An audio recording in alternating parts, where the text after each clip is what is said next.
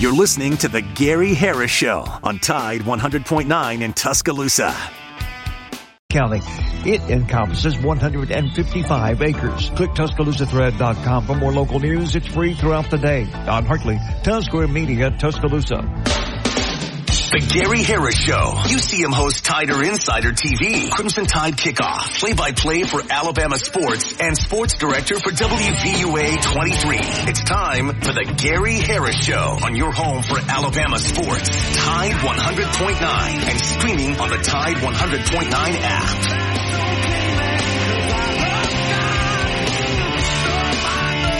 All right, good morning, everybody. Welcome into the Gary Harris. This leap day, or leap year Thursday. It's February 29th. We only get this once every 4 years, but we get it this year. The final day of February is the 29th. Happy leap year, everyone. If you were born on the 29th, you actually get to celebrate your birthday this year on the 29th. Otherwise, if you were born on the 29th of February, Justin, do you think you would celebrate it on the non-leap years on the 28th or March the 1st? You know, funny enough, Gary, I used to have a friend from elementary school, middle school, that their birthday was February 29th. Mm-hmm. They celebrated it on the 28th. Yeah, I think I'd probably do the 28th too. Just my feeling. Although I guess maybe if, I don't know, depending on what day of the week it is, if it, maybe if the 28th was a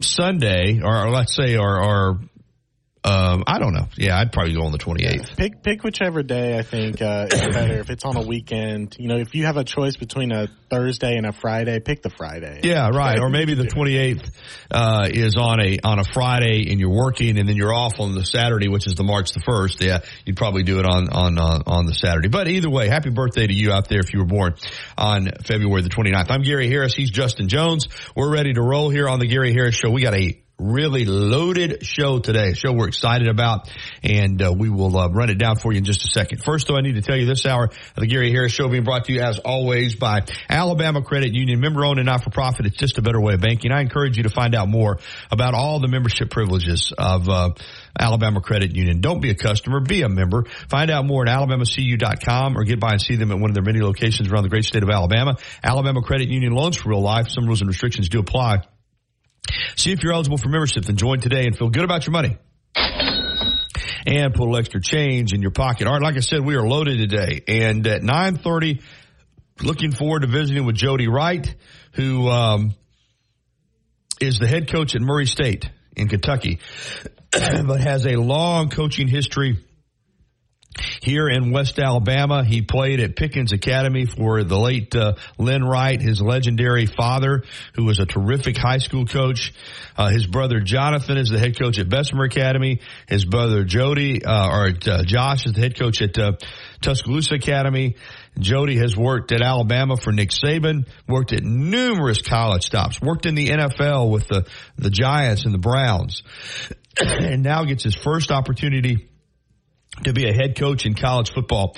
Can't wait to visit with Jody, Coach Jody Wright, at 9:30. At 10 o'clock, James Fletcher, who is a bracketologist for On3 Sports, is going to be with us to kind of look ahead of the NCAA tournament. Where does he think Alabama is going to be as far as a seed and where they might wind up? We'll have that conversation. Then at 10:30, my pal Jeff Spiegel, longtime sports anchor at ABC 3340, host of The Zone, on Sunday nights. He'll be with us. Plus, Nate Oates and Alabama. That game didn't finish up last night till, I guess it was about 10:20 at night over there at the Pavilion. Alabama with a 64-point second half to win that game. Wound up winning it going away over Ole Miss. And just an impressive second half performance by Alabama.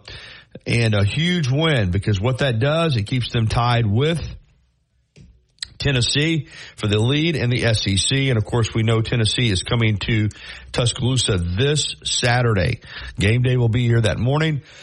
Pardon me. And Alabama and Tennessee will play that night at 8 p.m. So we'll hear from Coach Nate Oates, his post-game comments last night, which didn't happen until by the time the game was over and he got back and did his media session. It was after 10:30 at night. So for a lot of you, these comments may be the first time that you have heard them. So we are packed this morning.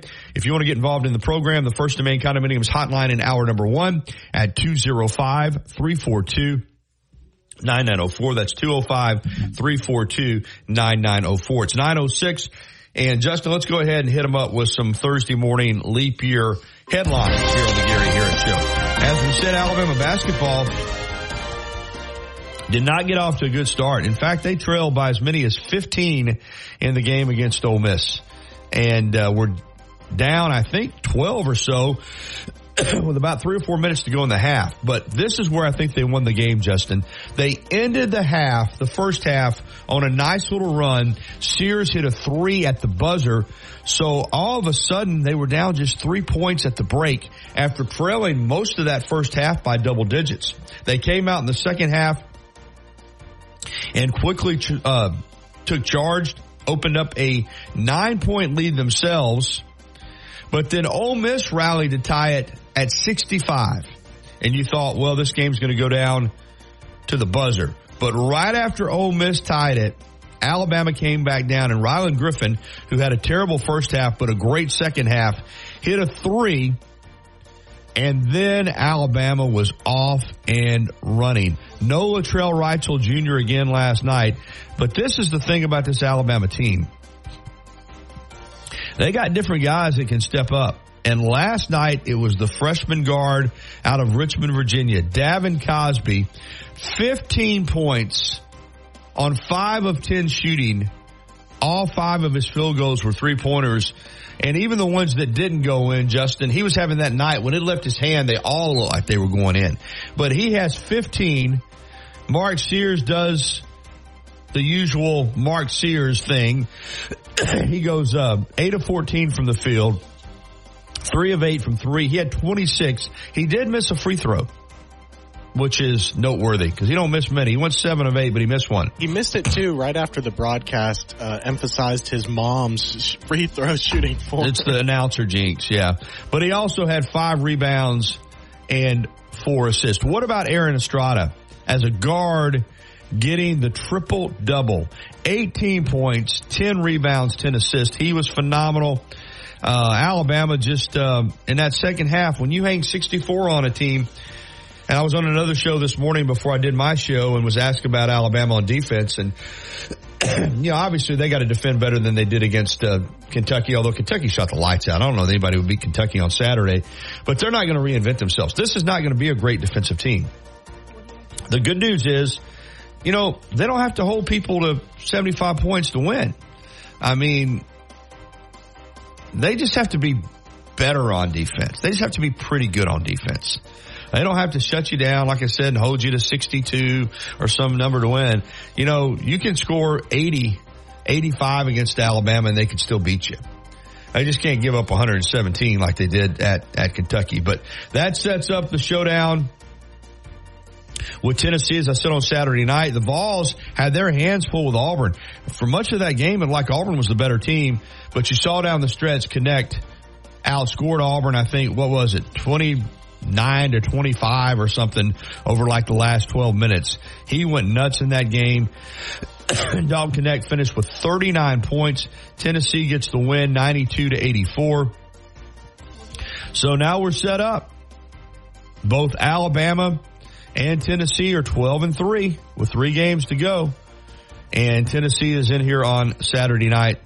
On the other, in the other game last night, other 2 games, A&M's reeling. They've lost 5 in a row. South Carolina goes into College Station and gets the win 70-68.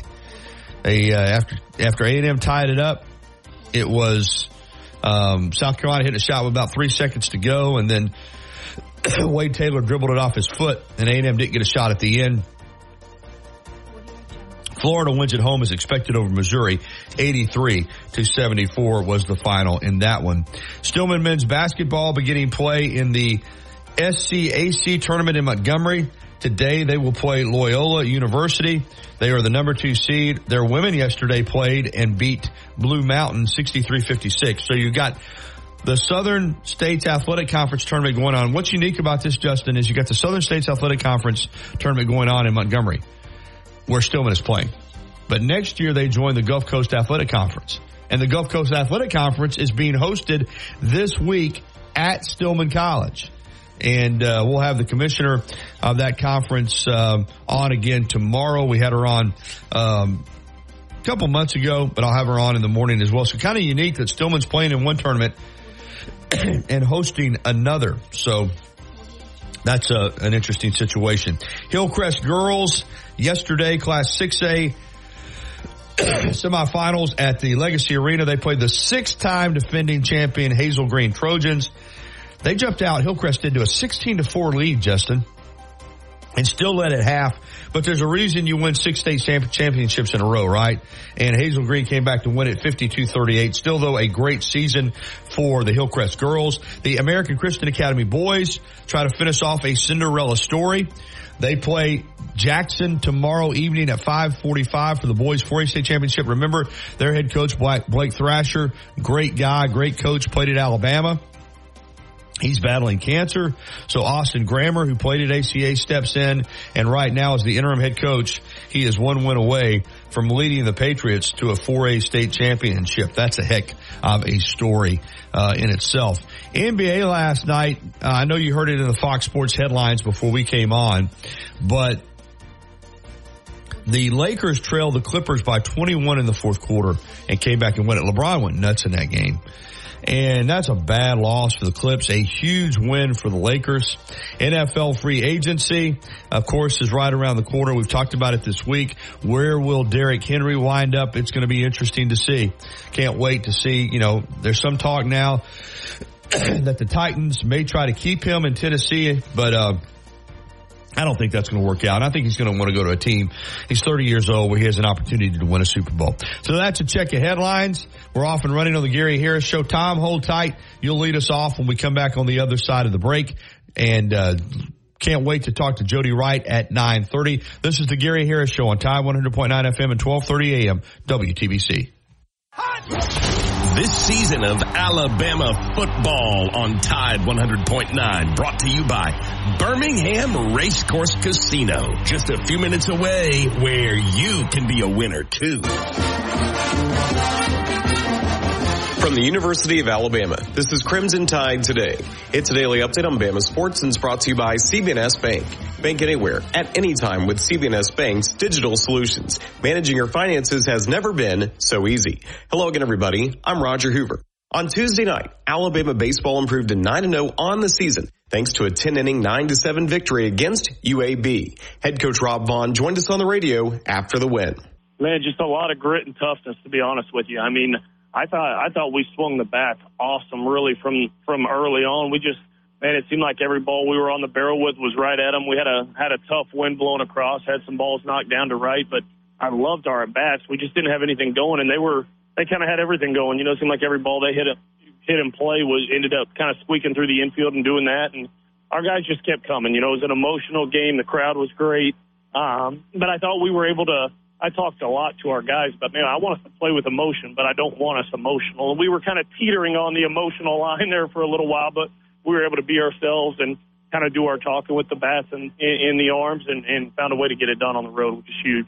I'll have more in moments. CB&S Bank has a long history of stability and a legacy of serving our community's needs for generations. You could say we know a thing or two about tradition. We've been family, community, and financially strong since we began in 1906. Being a team player is part of our culture. That's why at CB&S Bank, we're proud to sponsor the University of Alabama Athletics and prouder to take the field or court with you. Visit cbsbank.com today. Member FDIC and equal housing lender. Join us this afternoon for Crimson Drive, driven by NASCAR. Streaming live at 2 p.m. Central on all. Garland Boulevard West, Krispy Kreme is open 7 days a week. To see our complete donut, coffee, and espresso menu, visit our website at KrispyKremeTuscaloosa.com. Krispy Kreme, hot now and anytime. Tide 100.9 Tuscaloosa weather. The weather cool and dry today. The sky partially sunny, the high 55. Tonight becoming cloudy, a chance of some light rain after midnight, the low 44. Tomorrow a cloudy and cool day with occasional rain. Tomorrow's high at 56. I'm James Spann on the ABC 3340 Weather Center on Tide 100.9. It's 42 degrees in Tuscaloosa. You see him on WVUA 23 covering sports and on Tider Insider TV on Tuesday nights. Don't miss a minute of the Gary Harris Show. Weekdays from 9 to 11 on Tide 100.9.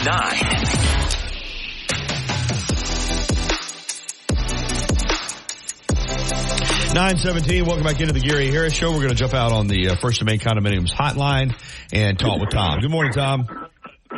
Morning, Gary. Thanks for taking my call. I really enjoy the show. Thanks. The coach at Carver, Montgomery. Who is he? The basketball coach? Yeah. It's not James Jackson anymore. I have to look at Brian Williams, isn't it? No, I don't think so. Hang on. Let me double check. Because they lost a tough one over there. Hang on a second. Is it maybe Reggie Sprouse? Huh? Reggie Sprouse? That's what Max Preps has it listed as. Okay, hang on. I'm going to look it up, too. Yeah, it's Reggie Sprouse is the coach's name, Tom. Who am I thinking about? Well, you're thinking about the great Brian Williams who played at Alabama, but he's not. That's it. Yeah, but he's not the coach. It's not? No, we just told you it's I Reggie. wonder how I came up with that. I don't know. Maybe he was at one time. He was a great ball player, if I remember right, and there was a discussion going on that I fell into, and they were talking about the young man from Buckhorn, Hope. Yeah, he's an unbelievable player. You know, real quick note on Carver. You know, like I said, maybe you got him confused. You know, J.J. Jackson, who played here on that 87 team that correct. Yeah, he was the coach at Carver for a long, long time, and I think went over 500 games and won several state championships. I don't know what Brian Williams is doing now. I'll try to find out. But get back to the kid at Buckhorn who's a phenomenal player. Yeah, thanks for that. But the discussion was the greatest high school player in the playoff in history, right? And Brian, he said, "Oh, that's a big statement when you throw that out there, considering the history of basketball in the state of Alabama at the high school level." And but they came down and they got Ronald Steele came up in the conversation because he won 3 state championships. John Carroll, yeah. And Brian said, well, you know, that might be in danger with Hope because it's possible, because they won it when he was a freshman, that he could end up being a 4-time state champion, you know, in a row. And I got to thinking about that, and I thought, my Lord, that's some kind of an accomplishment. Well, he had 37 yesterday against Salina. I know he's being recruited. Caleb Holt is by schools all over the country. I think he's got one more year of high school after this, Tom, or maybe 2. Yeah. Oh, 2. Yeah, 2. Yeah, that's right, 2. So he's rated as the number 1 sophomore. If I hadn't crossed up my lines like I have everything else, he's rated the number 1 sophomore in the United States. Yeah, I think he's right there. Yeah, I think he's in the top 3 or 4, and maybe some of us have him number 1. Yeah, he's a phenomenal player. For people that don't know, we're talking about Caleb Holt from Buckhorn High School, who's 6'5", can handle, can shoot the 3, can get to the rim, probably, you know, has a really good basketball body. He's probably already about 195 pounds or so as a sophomore, and, you know, I mean, he's special. There's no doubt about it. The more he watches it, the more he likes it. And I thought, now that's huge right there, because God knows how many great players he coached and seen over the years. Now, who was that? Because you went out for a minute. Who said that?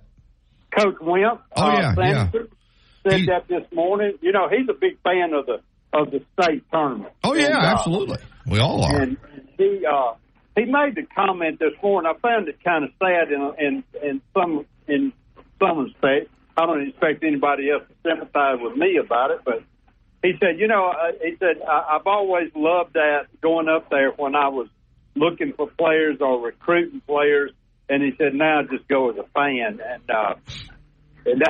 you know what Coach Sanderson means to most all of us that are Bama basketball fans. But at any rate, I was thinking about that. If that young man wins 4 on the team that he's on, wins 4 state championships, that is huge. And then, people kicking around the title of best player ever in the history of Alabama basketball, state championship players. Yeah. And, God, that's something else. Well, like you said, they won it. They won it last year. They're the favorite to win it this year. No, I'm going to tell you this. Helena gave them a game yesterday. Now I'll tell you that Helena gave them a ball game. But it was Holt that he took over that game in the fourth quarter and led his team to win. And yeah, you're right. I'm glad you brought him up because I didn't go to the game, but I got some video of it and showed it last night on my sportscast. And, just watching the highlights of him play.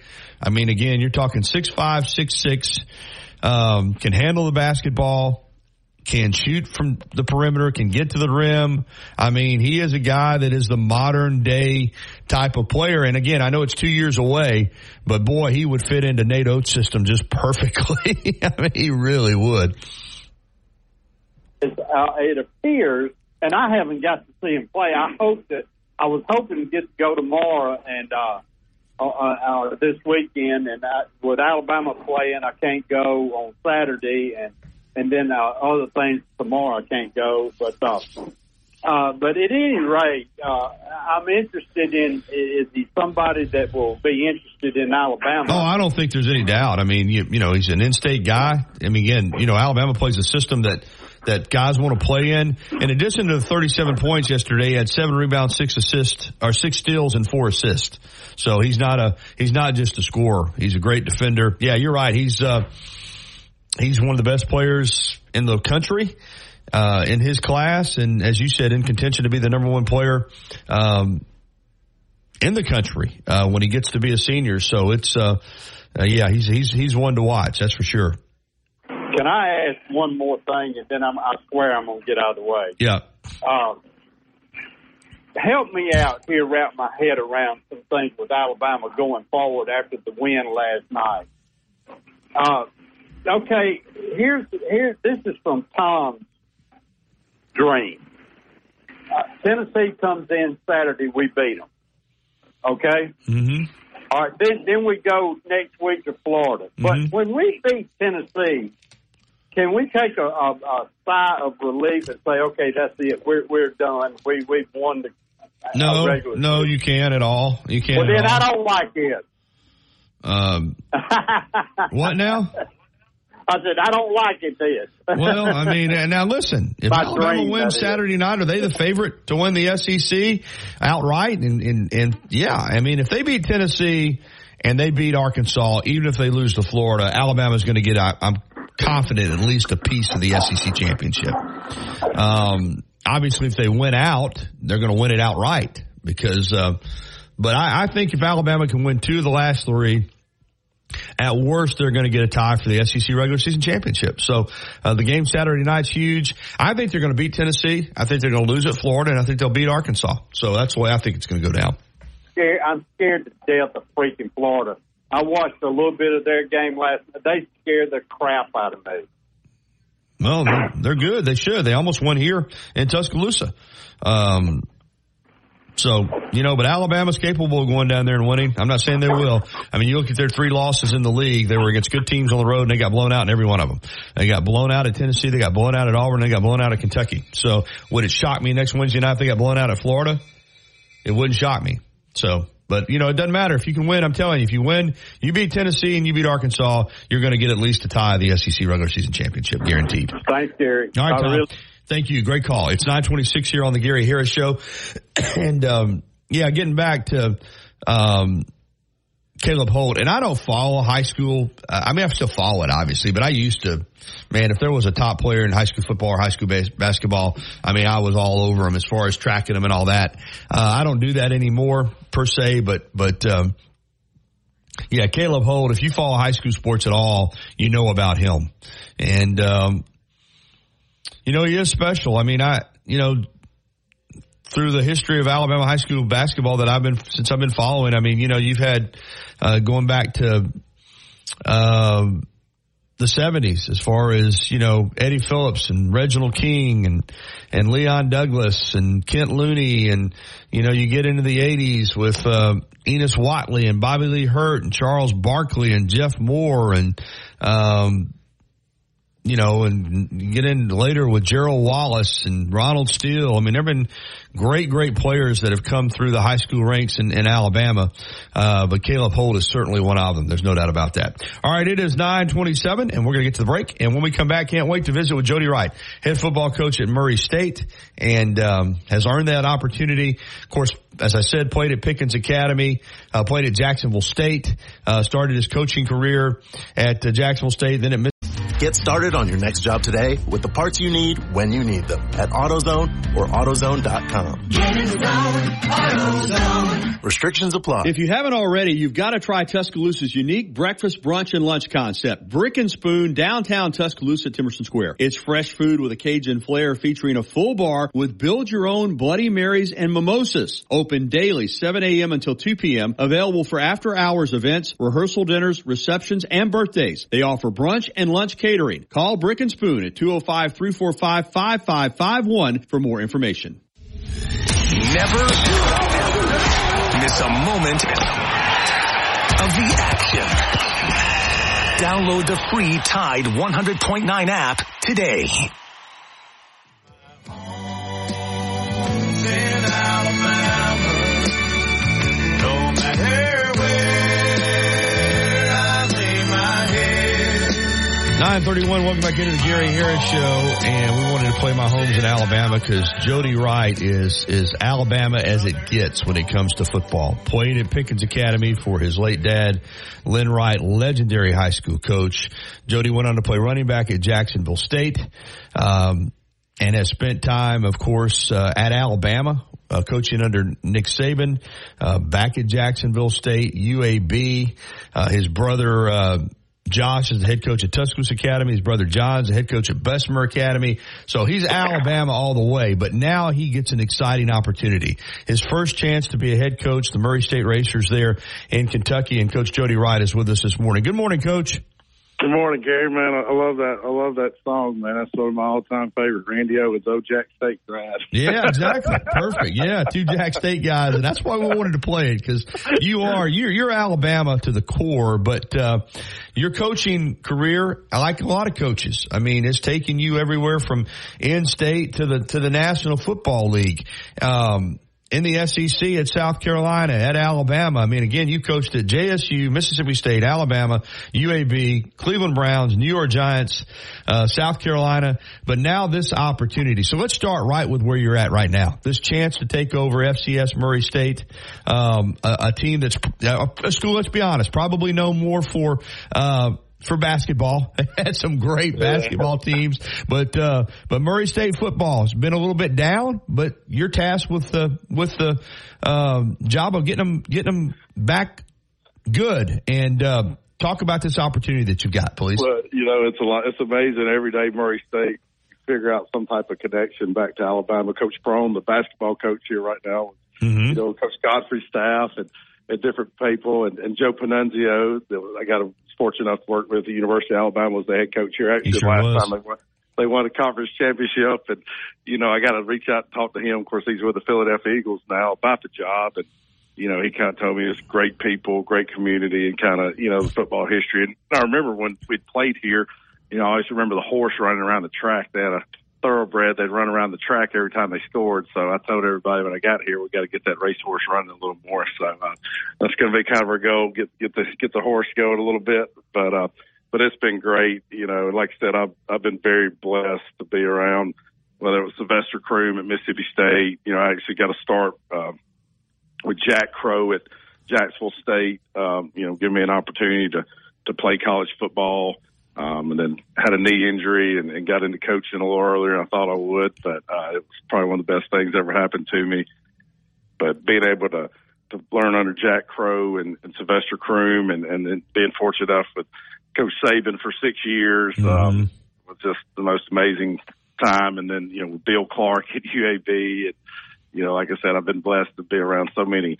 Shane Beamer at South Carolina, so many great coaches, Freddie Kitchens at the Browns, that you got to be around. But it seems like every staff I go to, we all have some good Alabama memories and everything. And one of my favorite things when I was growing up, my uncle Barry Howell, he was a big Tider Insider fan and follow you. So when I was little, I used to read all your stuff, Gary. When he was coming up, all y'all's recruiting stuff, man. So that's probably where I learned what little bit I know about football recruiting. So. Well, I hope you didn't take too much of what I had, what I said to heart. But no, this you kind of laid it out, man. What a great story, and kind of represents how hard it is, the grind of coaching. I know now there's so much talk about how much coaches make and all that kind of stuff, but boy, it's a grind to get there. And I definitely want to go back and visit with you in a minute about working for Coach Saban. But let me ask you about Murray State, because I for so long I thought of Murray State being in the Ohio Valley Conference, but now football is in the Missouri Valley. Am I correct there? Yes, we are, and I would consider it the SEC and then some for FCS football. So we're going to have a fun challenge, but we're ready to embrace it. What taking over a program that the last couple of years has not been very good. Your first chance to be a head coach. I know it's been a whirlwind, but is it everything from recruiting to getting a staff together? What's that been like for you? The first thing I always think of is, you got to surround yourself, with winning people. And that was one thing my dad always tried to do and preach. And I always figure out if you get enough winners, and the winning will take care of itself, no matter what industry you're in, I believe. So, the first thing I tried to do was, control what I could control, which was put together the best coaching staff I could. And I tried to find coaches that had coached Bobby Williams, long time in Alabama. His son, Nick Williams, was with us at the Giants. He's my receivers coach. And, Adam Ross and Jimmy Ogle, guys that had coached at Jacksonville State, been coordinators at Richmond. And, Adam had been at the University of West Alabama before. But I tried to get guys that had coached at this level or kind of, been there. I said, if a guy's only played in the NFL and coached the NFL, you try to come coach at, FCS, you may not understand it. It's kind of like some guys have never been in the SEC, understanding the dynamics of, the relentless recruiting and different things that go on. And I also wanted to get guys that kind of knew the footprint, because I believe at Murray State, you take Quentin Williams' brother, Quincy Williams, that's an all-pro linebacker for the Jets, right there in Birmingham, Alabama, that they got to come to Murray State. So we're close enough. I believe that I wanted to get guys that had connections. Number one, good men, but number two, that had connections that we felt like we could go recruit good players. And that's one thing I learned from Coach Saban that was always ingrained in me. Like his first year at Alabama, you've got to try to build your foundation in recruiting, and now roster management is a little bit different with the portal and NIL. Right. But I also told our coaches we're not going to turn down great high school players. And I thought we were able to get some really good high school players this year that we signed. We signed a big running back, Jordan Washington, out of Helena, who I was, thought he was good enough to be in the SEC. I watched him. I'm telling you, man. Yeah, he is a player. That is a great pickup. I learned something from listening to you all those years. Yeah, he's a football player. I'm with you 100% on that one, Coach. And we were able to get another running back out of Moody, and we some different guys. We got one from Josh Nibler over in Gainesville, Georgia, Baxter Wright. And we had a lot of guys on my staff. Their dads are either high school coaches or were high school coaches, so they got a lot of connections and. And it helped with, I think a lot of times I feel really bad right now, the dynamic we're in, because a lot of high school coaches and high school players are in tough positions because parents are looking at them like, why does my son not have a scholarship? And at the same time, I know there's probably college football programs that are like, hey, our jobs are on the line. We'd rather get a portal quarterback or a portal running back than a guy coming in from high school year one. But I believe, you still got to build your foundation with high school players. And I think Kirby Smart at Georgia and Coach Saban's kind of living proof of that. The last couple of years, they still signed a lot of good high school players, and they went all just portal. and you almost have to treat it, I feel like, how junior college was recruiting back in the day. You better have 75 or 80% of your roster. Kind of like NFL, you can't build your team through free agency, but you can kind of, a Band-Aid here or a missing piece or kind of remodel some areas here with an upgrade. But I do still think your core needs to be built off high school talent. Is your family acclimating well? Because I know that, like I said, you guys have been making a lot of moves in the last few years. Or is everybody settling in there in Kentucky pretty well? Oh, yeah. Well, my wife, she's from Tuscaloosa, went to Tuscaloosa Academy, University of Alabama grad. So, we're going to be there a whole lot. But they're going to move here in May. When they get out of school, they're still in school in Columbia. So I got 3 children. That's right. School stuff, yeah. So they'll be here in May, which is kind of good. I've been so busy trying to, you got to come in and learn all your current players. And then, our goals, we start spring practice Friday night. So we're going to do like a Friday Night Lights type of start practice, inviting open to the public and everything. And so we're going to, practice there. Like I told our coaches, our goal out of spring is just evaluate our players. What can they do well? Don't tell me what they can't do. We can say that. What can they do? What's a redeeming quality anybody can do well? And so hopefully I told them we need to find out who can block somebody and who can't be blocked on the defensive side of the ball, and who can make somebody miss with the ball and who can kind of get somebody tackled when they do have a football, and different things like that. So we're gonna have a good spring, but it's gonna be a lot of just playing. I said the only way you can tell how good you are in football is to play football. So we're going to be playing a lot of football this spring and kind of evaluating there.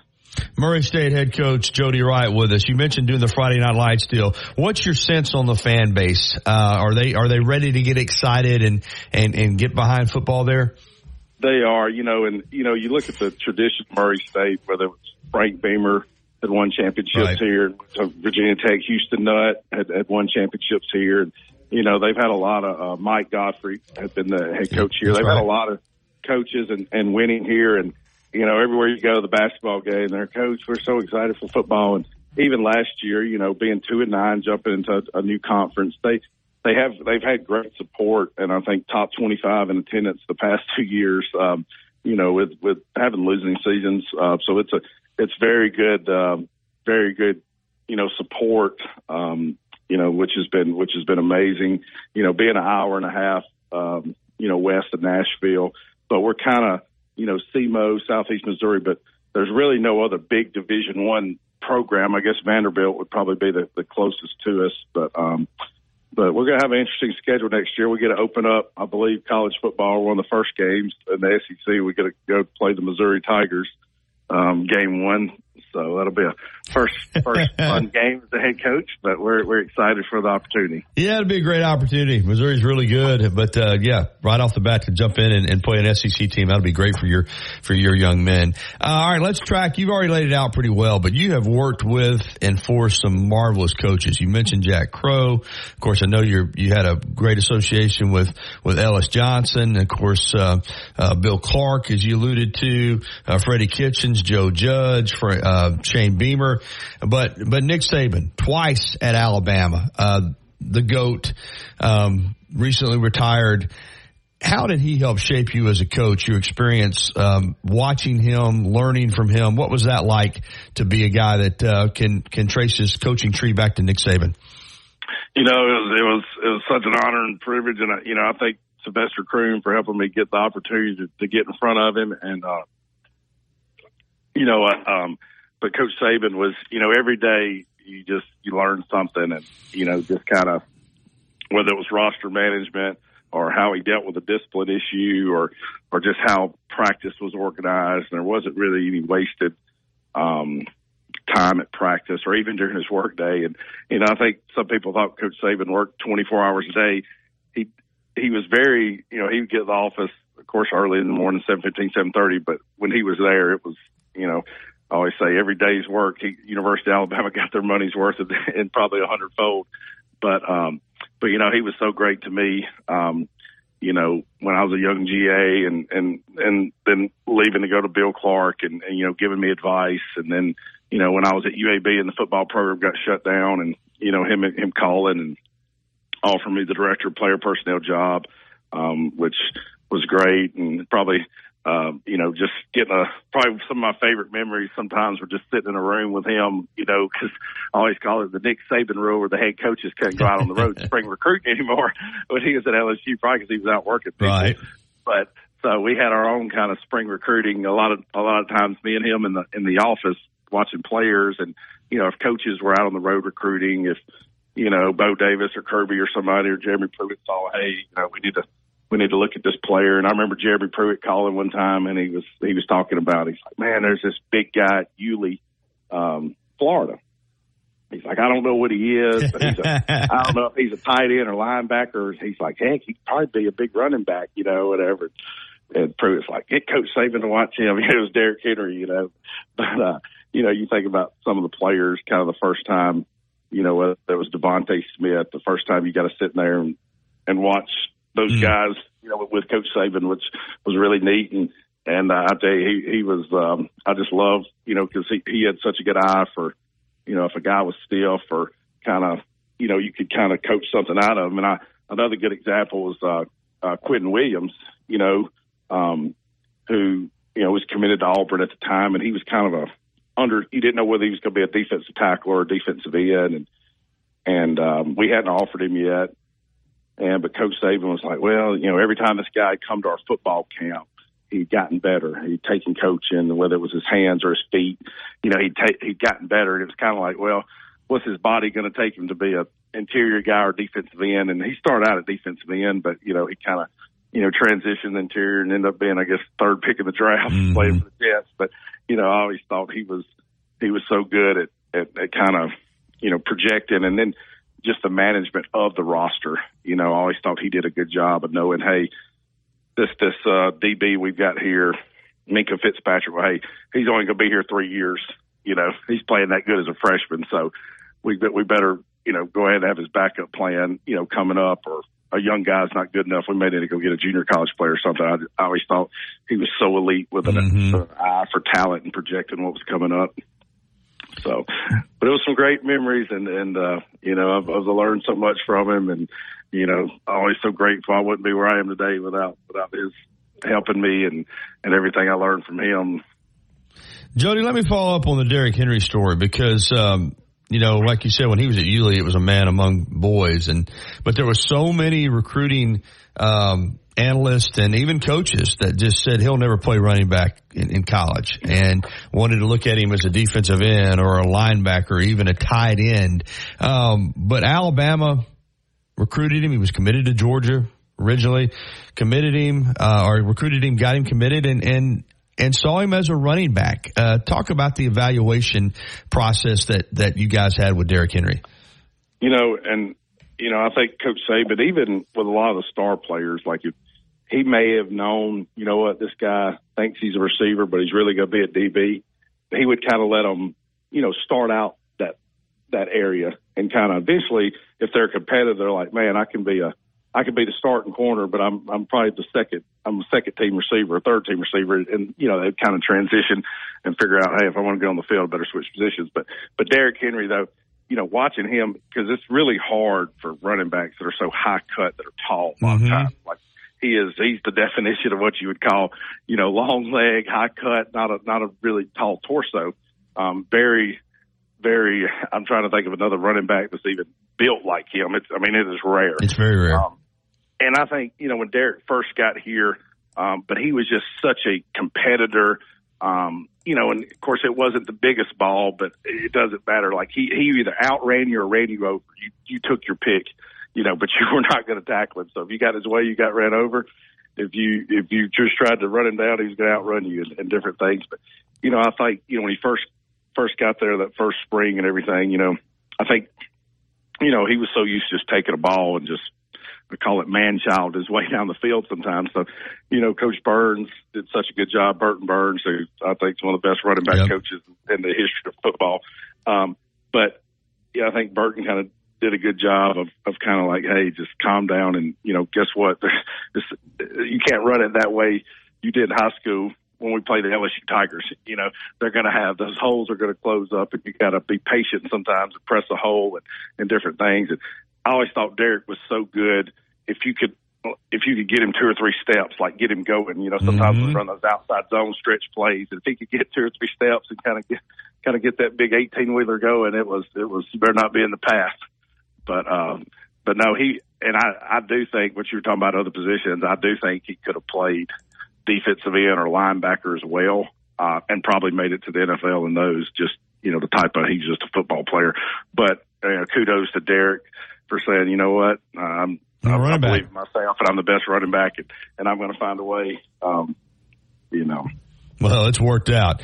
Hey, Coach, before we close this out, great influence of all the coaches that you've played and worked under. But I want to ask you about your dad, because I've had Josh on, and you, as I said, you grew up in the ultimate football family, man. I mean, you grew up the son of a coach, and the late Lynn Wright was a legend in high school coaching. That experience, what was that like? Growing up with a dad who was a coach, and then getting an opportunity to play for him, for you and your brothers. You know, it was amazing. You know, I tell people I probably learned how to change a face mask before I could read. How about that? But, you know, so I was messing with our equipment manager the other day. I was like, hey, if you ever need to know how to change a face mask, I learned how to do that when I was like 4 or 5. But you know, me and my brothers, Josh and Jonathan, got run on those sidelines, you know, and see my dad make the influence he did on players. But, you know, and I think back at, I was telling our team, I said, when we have a break at practice, I'm going to make everybody put their helmets on the line, and they got to turn their face mask in, because that's what my dad made me do. I said, it probably had nothing to do with putting your helmet on the line and turning your face mask in a certain way. Didn't have anything to do with winning the football game, but it was just a discipline, like an Army-type tactic to say, well, guess what? If one player can't do that, we're all going to run.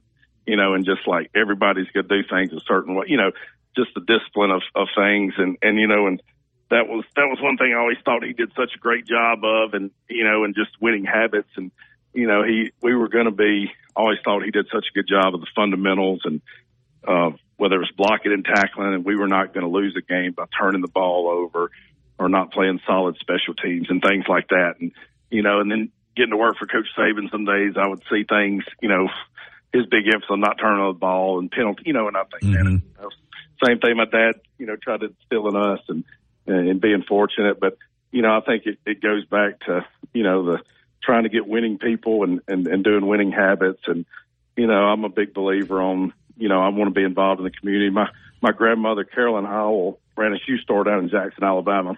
She just retired. She's living in Tuscaloosa now, but sweetest Christian woman in the history of the world, in my opinion. But you know, she ran a shoe store, but people would come in there not to buy shoes, but just because the way she treated people, you know, and that's one thing I told my staff. I was like, hey, you know, in this community and campus and everything, we're going to, you know, we got to treat people the right way to get them to buy in. And same thing I told our players. I said, hey, we're going to go out here and try to get people to fill these stands up. When you go out in the community, you're going to be nice to all these people, because you're not going to ask them to come watch you play if you're going to, you know, if you don't care enough to speak to them or do kind things out in the community stuff.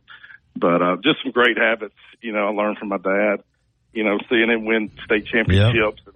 One thing, last thing I'll say about it, you know, one thing that I always thought he did a good job of was if he could find an offensive lineman that had no business starting on a team, but somehow he could get them to make them think they were a lot better than they were. You know, whether he gave them a nickname or something, and he could kind of get the most out of all of them, you know, and I think that kind of says the most about you as a coach sometimes. Did you get the most out of your team? And sometimes it may not be a championship or trophy, but did you get the most out of your teams? And you know, going back to, you know, I think Coach Saban, you know, just talking about him, I think probably one of his best coaching jobs may have been this past season. Oh, yeah. You know, that to get Alabama basically, you know, one play from probably winning the national championship. But you know, I think sometimes that's how you measure, you know, did you get the most out of your team? And hopefully 10, 20 years down the road, they're good, productive citizens in the community and winners in life. You know. Well, Coach, listen, man, I've enjoyed the conversation. Thrilled for you for this opportunity at Murray State. We're going to be watching you closely, and of course, I'll be covering Josh and Jonathan. And we're out of time, but I'm going to get you back on. And one thing I'm going to ask you about, and Josh too, and Jonathan, is AISA football and what may be happening to that in the future. I know you're a product of it, and it's tough times in the AISA, but we'll save that for another day. But thank you so much, Coach. Gary, thank you so much. And I've got your app on my phone, man. I still try to plug in, listen anytime I can. Every time, especially if I have time to get a good walk in the morning or something. So. Well, we appreciate you, man. Look forward to seeing you there at Murray State. We'll talk again soon, okay? All right, Gary. Tell them we need some good Murray State. They're not rooting for the Crimson Tide. They come root for the FCS. Oh, absolutely. You're gonna have, right? you got fans down here, man. Thank you, Coach. Thank you, Gary. Appreciate you so much. All right, great stuff with Jody Wright. We'll be back to wrap up the first hour right after this. As much as Innisfree has evolved, it will always be that place to escape and have a good time. Whether it's for a game day weekend, to reminisce on college days, or to create new memories, if you're looking for a good time, there's only one thing to do. Head to the Free at 1925 University Boulevard. And don't forget about the Lucky Lunch Meat and Three. So don't wait. Ask your pharmacist or doctor about Pfizer's RSV vaccine, Abrysvo, because every breath matters. Life doesn't wait for when your finances are in perfect order. It just happens. But no matter what surprises come your way, Alabama Credit Union will be here to help make it affordable with great personal loans, mortgages, and auto loans. They offer an easy application process and fast decisions so you can stay focused on feeling good about whatever life brings your way. Alabama Credit Union will be here to help make it affordable with great personal loans, mortgages, money. Your best bet for big wins is just minutes away at Birmingham Racecourse Casino, where you can be a winner too. Off I-459, exit 31 Derby Parkway. You're listening to the Gary Harris Show. On your home for Alabama sports, Tide 100.9, and streaming on the Tide 100.9 app. All right, 9:57. That's going to wrap it up for hour number one. It's been brought to you by Alabama Credit Union. Boy, really good to catch up with Jody Wright. And real quick, Justin and listeners, you heard Jody Wright in that interview, and that's who Jody Wright is, man. Just the most down-to-earth, good guy, has paid his dues. Really happy for him to get this opportunity as a head coach at Murray State. Now, listen, he's got his work cut out for him. They were 2-9 last year. But, again, what a resume, man. And some of the coaches that he's worked for, he rattled them off. But he's ready for this, and really excited for him and great to visit with him. All right, that's going to wrap it up for the first hour. Hour number two, we're going to get started with On3 Sports bracketologist James Fletcher, plus Jess Spiegel. We'll hear from Nate Oates. We'll take more phone calls. Another hour's on the way right here on top. LUME deodorant.com, code 222, and get an extra $5 off a Lumi starter pack. That's LUME deodorant.com, code 222. Los Tarascos has been serving Mexican favorites like burritos, fajitas, and quesadillas since 1999. Their new location is at 4100 Owen Parkway in Northport. And of course, you can find Los Tarascos in Tuscaloosa at 110 Skyland Boulevard. The bar areas feature big screen television so you can enjoy your favorite sporting events. Los Tarascos features daily happy hour specials. And for the best Mexican cuisine in West Alabama, remember, the name is Los Tarascos with locations in Tuscaloosa and Northport. WTBC Tuscaloosa and W265CG Tuscaloosa, a Town Square media station. Tide 100.9 and streaming on the Tide 100.9 app. From the Fox Sports Studios in Los Angeles, here's Nick Cope. Wednesday night in the NBA, the Lakers erased a 21-point fourth-quarter deficit to beat the Clippers 116-112, and it was LeBron James who took over. Out near the timeline, the Clipper logo, down by 5. LeBron, 4.5 to play. Let's fly again! He's got it! Unreal. He's putting on a show tonight. Spectrum Sportsnet, LeBron totaled 34 points as he outscored the Clippers by himself in the fourth quarter 19-16. ESPN reports the Hornets are hiring Nets executive Jeff Peterson to be their head of basketball operations. And the NFL Commanders owner Josh Harris is taking part of interviews with top quarterbacks at the Combine.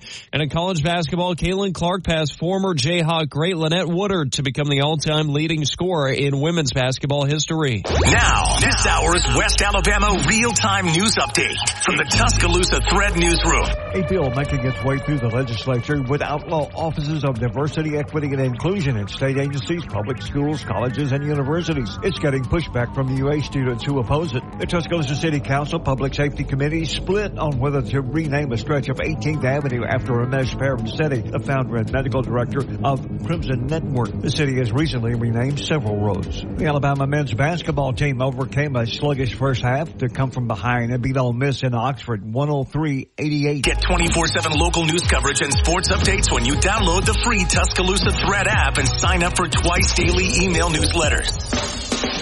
The Gary Harris Show. UCM host Tider Insider TV. Crimson Tide Kickoff. Play-by-play for Alabama sports and sports director for WVUA 23. It's time for the Gary Harris Show on your home for Alabama sports. Tide 100.9 and streaming on the Tide 100.9 app. All right, here we go. Hour number 2, the Gary Harris Show. Gary Harris, Justin Jones.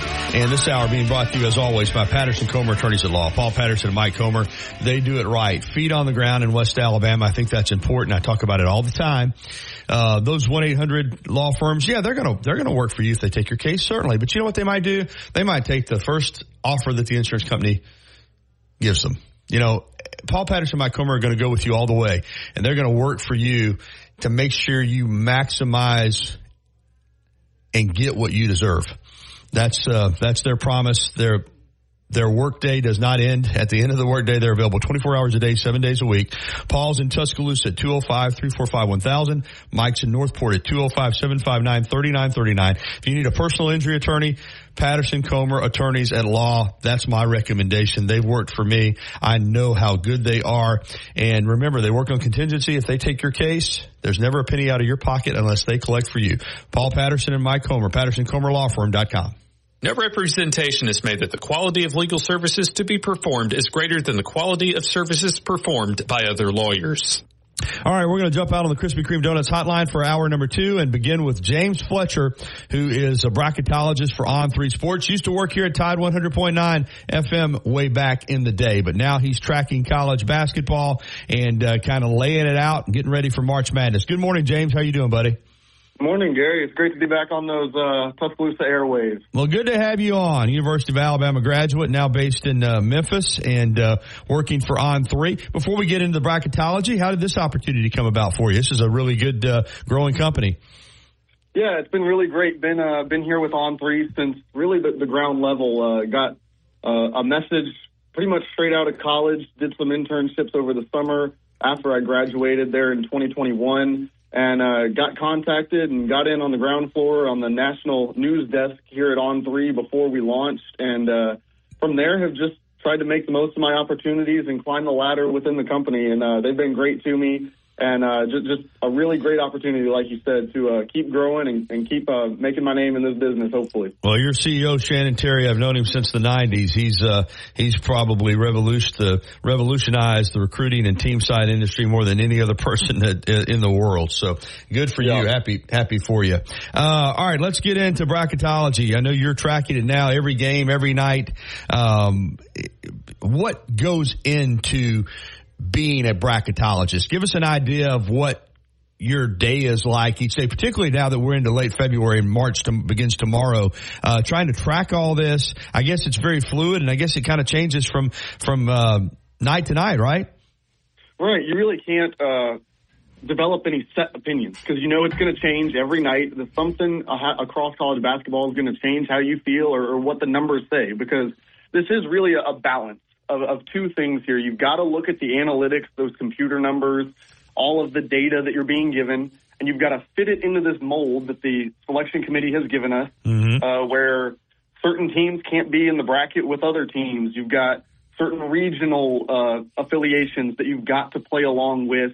And so once you figure out where this team has to go and who can't be in the same bracket as them, then from there, you look at those computer numbers, you get an understanding of what the data says, and then after that, then it is a lot of watch college basketball, make sure that you're in tune with all the teams that are around that bubble, all those teams that are up near the top that could be potential 1 seeds or get a chance to host a regional as a top 4 seed, and make sure that you've got a good grasp of the eye test with those teams. So that's been a lot of what it is, a lot of watching college basketball, and then a lot of waking up in the morning, what I was doing right before I hopped on with you, and running numbers and just checking in to make sure that the data has remained consistent with the teams that are in those important spots at the top and they're on the bubble. Yeah, because I'm glad you laid it out that way, because let's be clear on this. As a bracketologist, your job is, like you said, to take the criteria NCAA Selection Committee uses and try to project based on what they're going to do. This is not what you think is going to happen, or your opinions don't come into it at all. You're strictly trying to use the criteria to project the field based on what you think the NCAA Tournament Selection Committee is going to do, right? Right, that's correct. And that's actually, we saw a little bit of a shift. A couple weeks ago, the selection committee gave us their top 16 teams. And so once that happened, I had to make a decision, because from there, I was just going based off that data and based off the eye test. Well, after that happened, I didn't have North Carolina as the 5th overall team in the country. I had that distinction going to Tennessee. I thought that they were just a little bit better, thought their resume looked a little bit better. But once the selection committee tells me that North Carolina is the 5th overall team and they're the top team on that 2-seed line, I've got to go with that.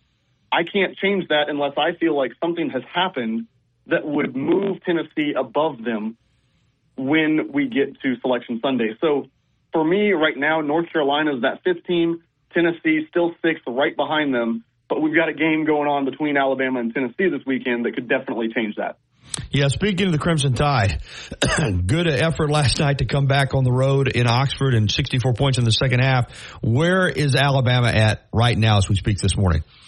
Yeah, Alabama currently on the 3-seed line, and they've got the upward mobility. They can definitely get to a 2-seed. They right now are really neck and neck with Iowa State to become that top overall seed on the 3 line to get their preference of which of the remaining regions they want to host. But they've got that upward mobility. Like I said, they can move up onto that 2-seed line if they can pick up a win this weekend. I think that would go a long way towards making them in the conversation to move up and take a spot from somebody who is just above them. What are the 4 number 1 seeds at this point? Well, right now we've got Purdue number 1 overall, and then you've got UConn.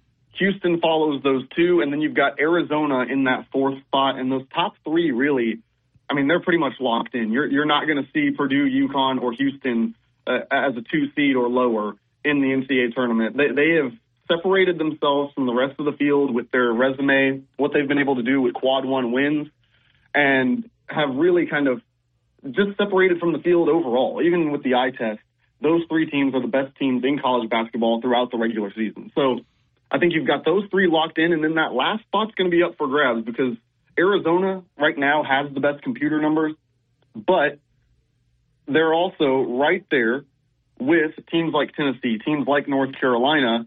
When you look at that eye test and you take into account that the Pac-12 is just not very strong this year. So if you're Arizona, you've really got to hold on to that last 1-seed spot, because those teams, North Carolina, Tennessee in particular, they're coming for it, and they have the ammunition left on their schedule to get that job done.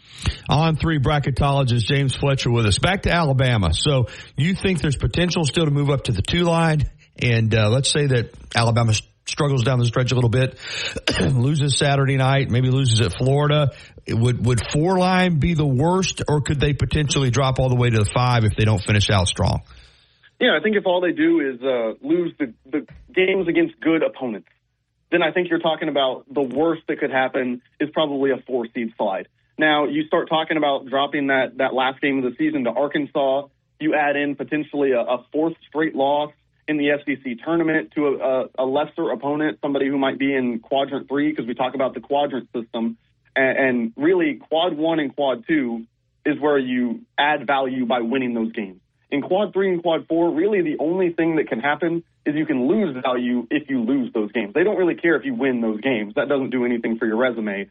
But if they lose to an Arkansas, if they lose to whoever it is, say a Vanderbilt, in the SEC tournament, that would then put them in danger of going down into that 5-seed conversation. But yeah, for all intents and purposes, based on what we've seen from Alabama, I think they're pretty much in a tight window between upside is 2-seed and downside is a 4-seed.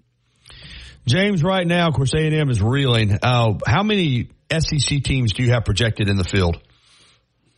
right now I believe I have 7 who are pretty much locked into the NCAA tournament. And then you've got those 2 that, like you said, have been reeling. You've got Texas A&M. They're really struggling.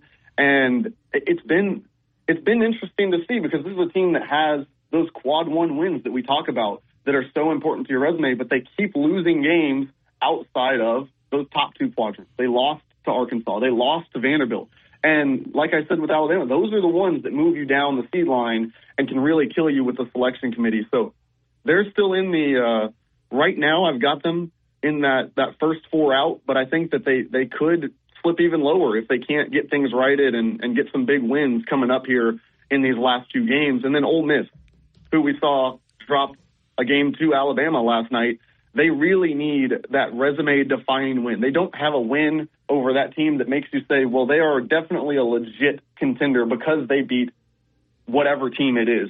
A lot of their wins that look like good wins have kind of slipped up in recent weeks, don't maybe look as good as they did at the time. So if you're Ole Miss and you're Texas A&M, you've really got to do a lot of work here in this last week, and then in the SEC tournament to make sure that the committee goes with 9 SEC teams rather than 7 or 8. James, where do you have Auburn at right now?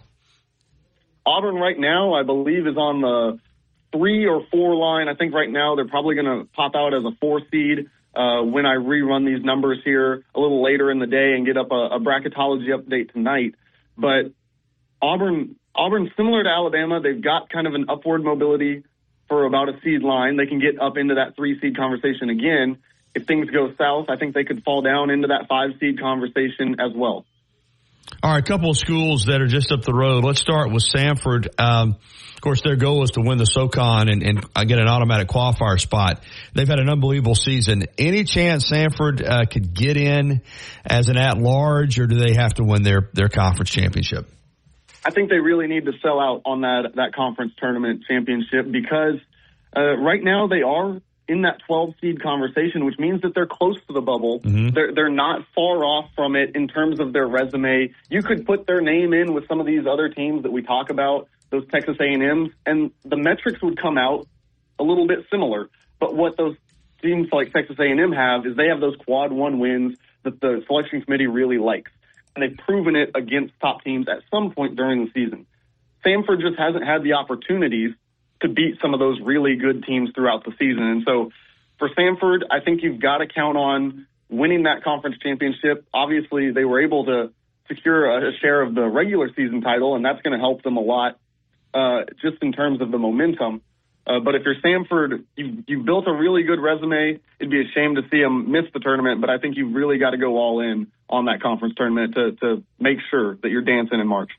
UAB's at 18-10. They're 4th in the American Conference. Any chance they could play themselves into the NCAA tournament?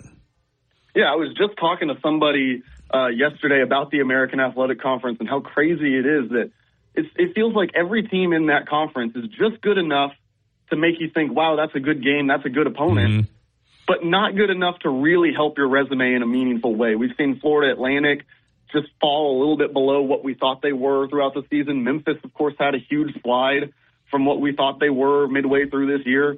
Even teams like Charlotte, North Texas, and SMU, who at some point had moved up in the analytics, they've kind of fallen back to the pack, and we've seen South Florida separate themselves but still not have the data to back up that they're one of the top teams. So I think that if you're UAB, you don't really have enough left in terms of resume-defining wins to get you up into that conversation. You're going to have to go on a run in that American Athletic Conference tournament. All right, James, great stuff. But go close it out again with Alabama. So if Alabama wins the SEC regular season championship, will that be enough to get them on the 2 line?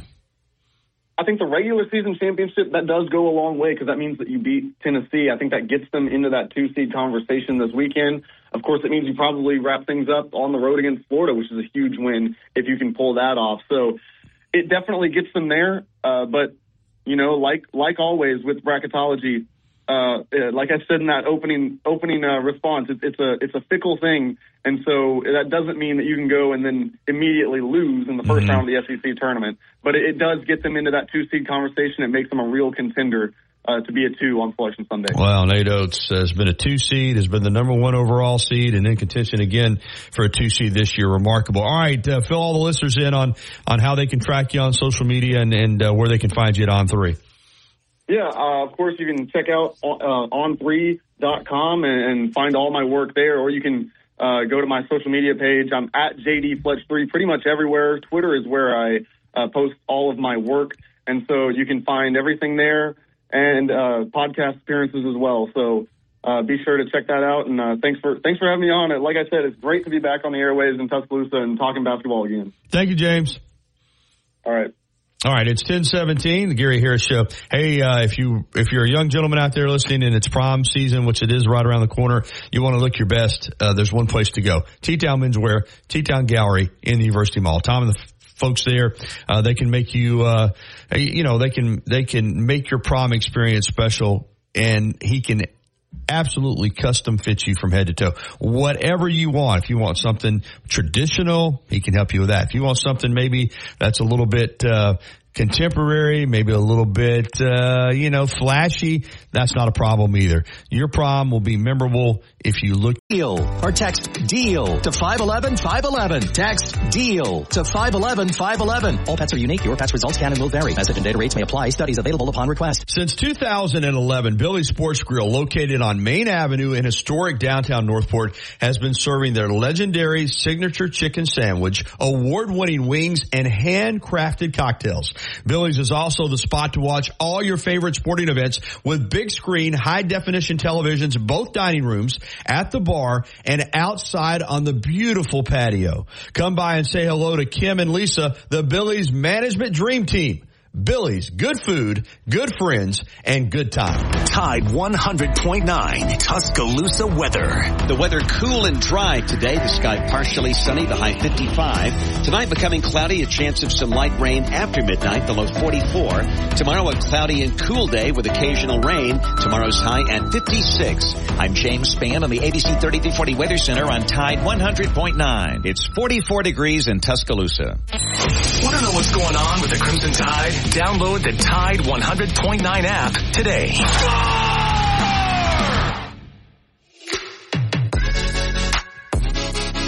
All right, 10:21. Welcome back into the Gary Harris Show. Jeff Spiegel coming up at 10:30. Right now, I'm joined in studio by one of our sponsors, one of our great sponsors, Houston Hydro Steam. Jackie Houston is with us, and you've heard me say this before. When you're a local business and you've been in business for nearly 40 years, really all you need to say. Quality work you can stand on. That's the motto. Jackie, a couple minutes want to visit with you because I know right before holidays you're really, really busy. We're into a new year, and Houston Hydro Steam is ready for not just carpet cleaning needs, but upholstery, tile, grout problems in the shower. You guys can handle any major cleaning need, residential or in home. Yes, sir. We sure can, Gary, and thank you again for having me on. It's just, it's a pleasure to be here, and thank you so much for all the support you've given us over the radio. Spring is right upon us, and a lot of people have outdoor cushions that have gotten dirty and mildewed and all that stuff. We come by people's homes, we pick up them cushions, we bring them to our shop, we can clean them, we can store them for you till the pollen's over, we can get those things looking nice and fresh for you. Grout cleaning is a big deal. We're doing some today. A lot of people just don't realize grout gets dirty over time, and over time, you just kind of get used to it. And a lot of people don't realize how great it can actually look. I'm glad you mentioned the outdoor furniture, though, because that's something that I don't think a lot of people think about as far as getting it clean. But when it sits out there through the winter, even if it's covered, like you said, moisture, mildew, it's a great service to be able to get that stuff spick and span for your grilling season, for your outdoor season, which is right around the corner. Well, certainly. And we just picked up several yesterday, and the lady could not believe just how, impeccable they looked after we got finished cleaning them. And I said, well, we've been doing that service for a long time. So, and a lot of people don't realize that. And, with spring coming around the corner, it's just a great time to get things freshened up, cleaned up, spiffed up, Indeed it is. Professionally trained technicians, free estimates, and I know that's one thing that you pride yourself on is giving the people their money's worth and no hidden charges or fees. In other words, the price that you get quoted is the price that you're going to pay. Well, and so many times people will call a service and they'll get a price over the phone. Well, when that person shows up to do the work, it's different. They find out that, hey, this is not what you quoted me. So what I like to do is go out and take a look at their job, see exactly what it is they need, because I'm trained to tell them, look, you need to do this, you need to do that, give them a price, and it doesn't change. That's the way you stay in business for 40 years.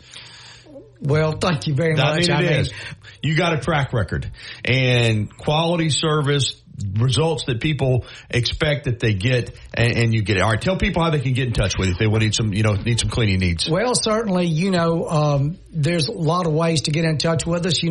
Our number is all over our vans. Certainly, if you see that all over town, but our phone number at the office, and my secretary's name is Tracy, is 205-553-9460. And we would certainly love it if you just give us a call and let me come by and talk to you. Yeah, and a great website too, HoustonHydroSteam.com. That's HoustonHydroSteam.com. Thank you, Jackie. Thank you very much, Gary. Y'all have a great day. All right, Jackie Houston with us in studio. All right, I want to give you an update on the PGA Tour event that's going on down in South Florida, the Cognizant Classic in the Palm Beaches. And Nick Dunlap is playing this week, and he is playing well. Obviously the great story with him winning the PGA Tour event out at Palm Springs as an amateur, turning pro. He missed his first couple of cuts, but right now through 13 holes, he is at -4, and that's good for the tie for 9th right now. So he's playing really well. Several other former Bama golfers in the field, but Nick Dunlap right now tied for 9th with let's see. He's still got no par 5s left, but he's got 5 holes to go. Got a par 3, 2 par 3s, and 3 par 4s to finish out. If he could get to 5 or 6 under, be in really, really, really good shape. So we'll be tracking Nick Dunlap and all the Bama guys. JT not playing this week, but Rory McIlroy is probably, there's no probably to it. He's the biggest name in the field, and McIlroy right now is tied with Dunlap at -4.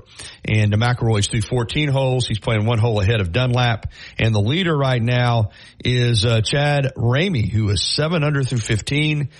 And you got 3 others tied at -6. So that's something we'll be keeping an eye on. All right. I still want to get to the Nate Oates audio. We don't have time right now, but we are going to have Jeff Spiegel in the next segment. And then in that final segment, of course, if we get a phone call, we'll take a phone call. But outside of that, we will play Nate Oates' postgame comments last night after that big win over the Ole Miss Rebels. All right, it's 10:27 here on the Gary Harris Show. We're going to go ahead and get to our break. We're going to come back with Speegs from ABC 3340. Visit with him. Ads and rotors together, you'll save 15%. It's just part of what makes us America's #1 brakes destination.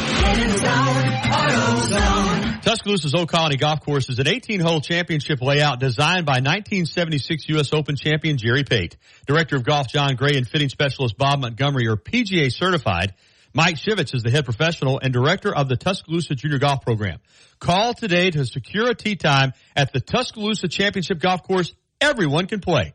205-562-3201. Old Colony is operated by Para. Covering University of Alabama sports, as well as the national and local scene as well. The Gary Harris Show, only on Tide 100.9 and streaming on the Tide 100.9 app.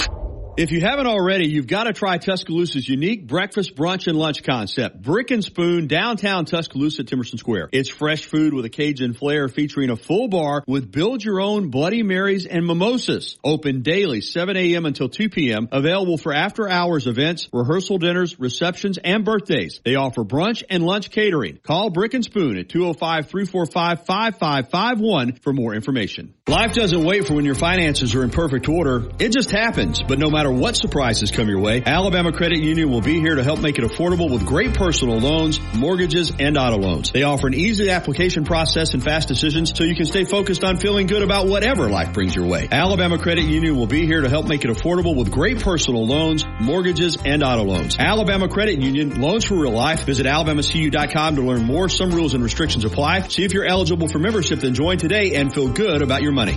Covering University of Alabama sports, as well as the national national and local scene as well. The Gary Harris Show, only on Tide 100.9 and streaming on the Tide 100.9 app.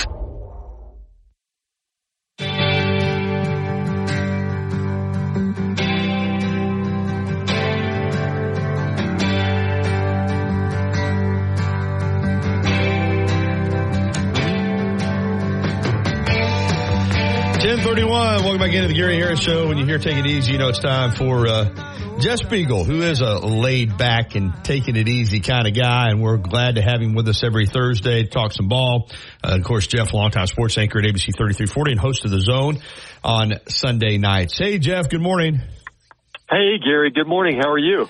Doing great, man. Good to have you as always. And, you know, I'm here in Tuscaloosa having an anchoring show, so I don't get, I miss the days when I did play-by-play for the state tournament. Miss it a lot. But, you know, we get some people over there to cover games. Of course, you guys are all on top of it. But what a great event. And, it's just, I think not just for high school. I think it's one of the great sporting events in the state of Alabama every year. Don't you? Yeah, I agree. And I can't remember exactly what year they decided to move them all to Birmingham. It was sometime in the 90s, I think. But it was one of the best things the AHSAA, you know, has ever done. And I know sometimes, you know, we can be critical of, you know, things they do and decisions they make. And that's easy for us to be armchair quarterbacks when it comes to, you know, an important job, you know, like they have. But I think that's one of the coolest things they've ever done is move that to that facility. So much talent over there on display on both the boys and the girls side. But yesterday, Helena, they gave Buckhorn a game, but you know, when it was winning time, Caleb Holt, the just brilliant sophomore, from Buckhorn, he took over that game in the fourth quarter, Jeff. Yeah, he did. And I knew Helena plays really good defense. Mm-hmm. And I knew in the first quarter that, you know, when I saw that, you know, Holt had a couple of fouls and no points, I said, well, you know, Helena's doing a really good job on him, you know. And then he puts 11 up in the second quarter. Yeah.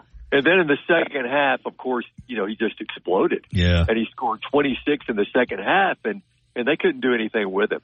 And not only that, it's not just the points, but you look at the whole line. It was like 37 points, 7 rebounds, 3 blocks, 6 steals. He was all over the place. And Helena just had no answers for him.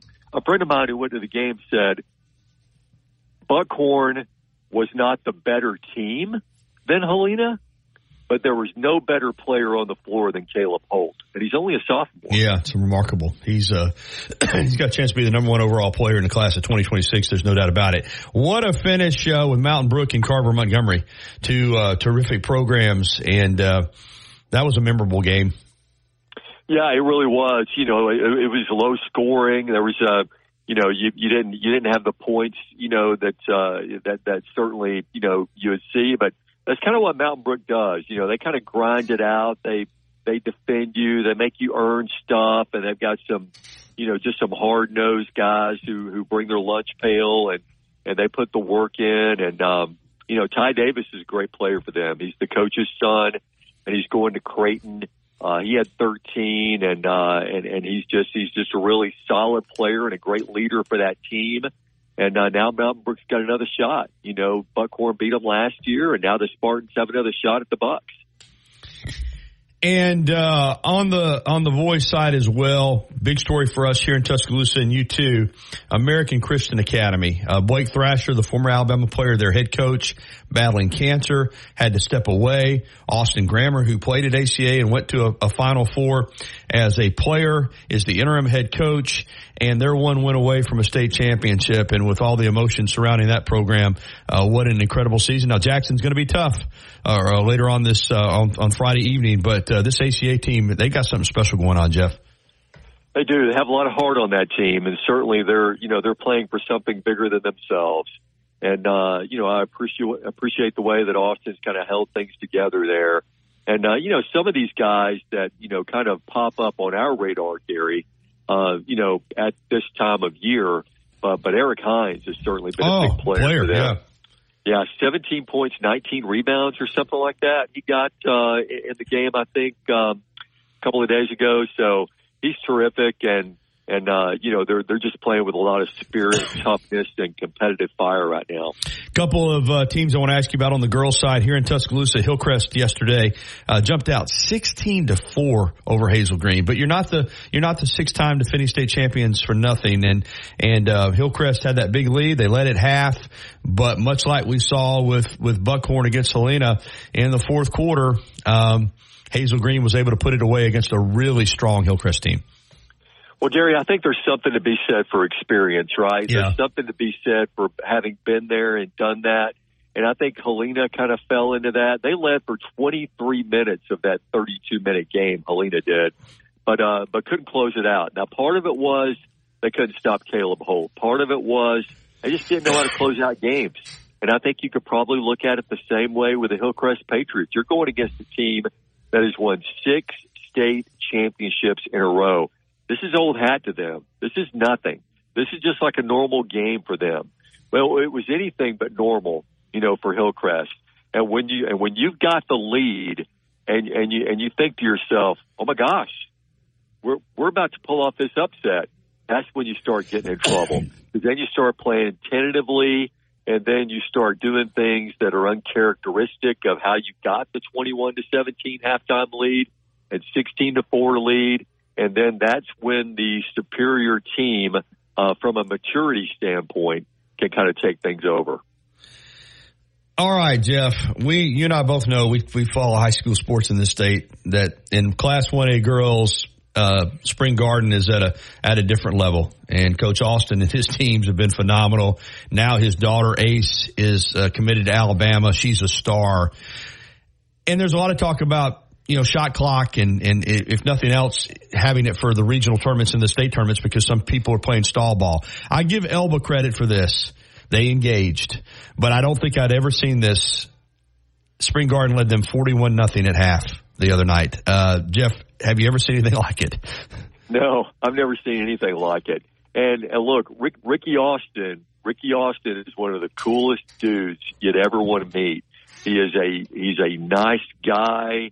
He's a guy who's he's salt of the earth, so he's not going to run up the score on you, but you got to let your kids play, and he wasn't trying to embarrass Elba. Not at all. By any stretch of the imagination, but you teach your kids to do what? You teach them to score. Yeah. And compete. And you teach them to play defense. Yeah.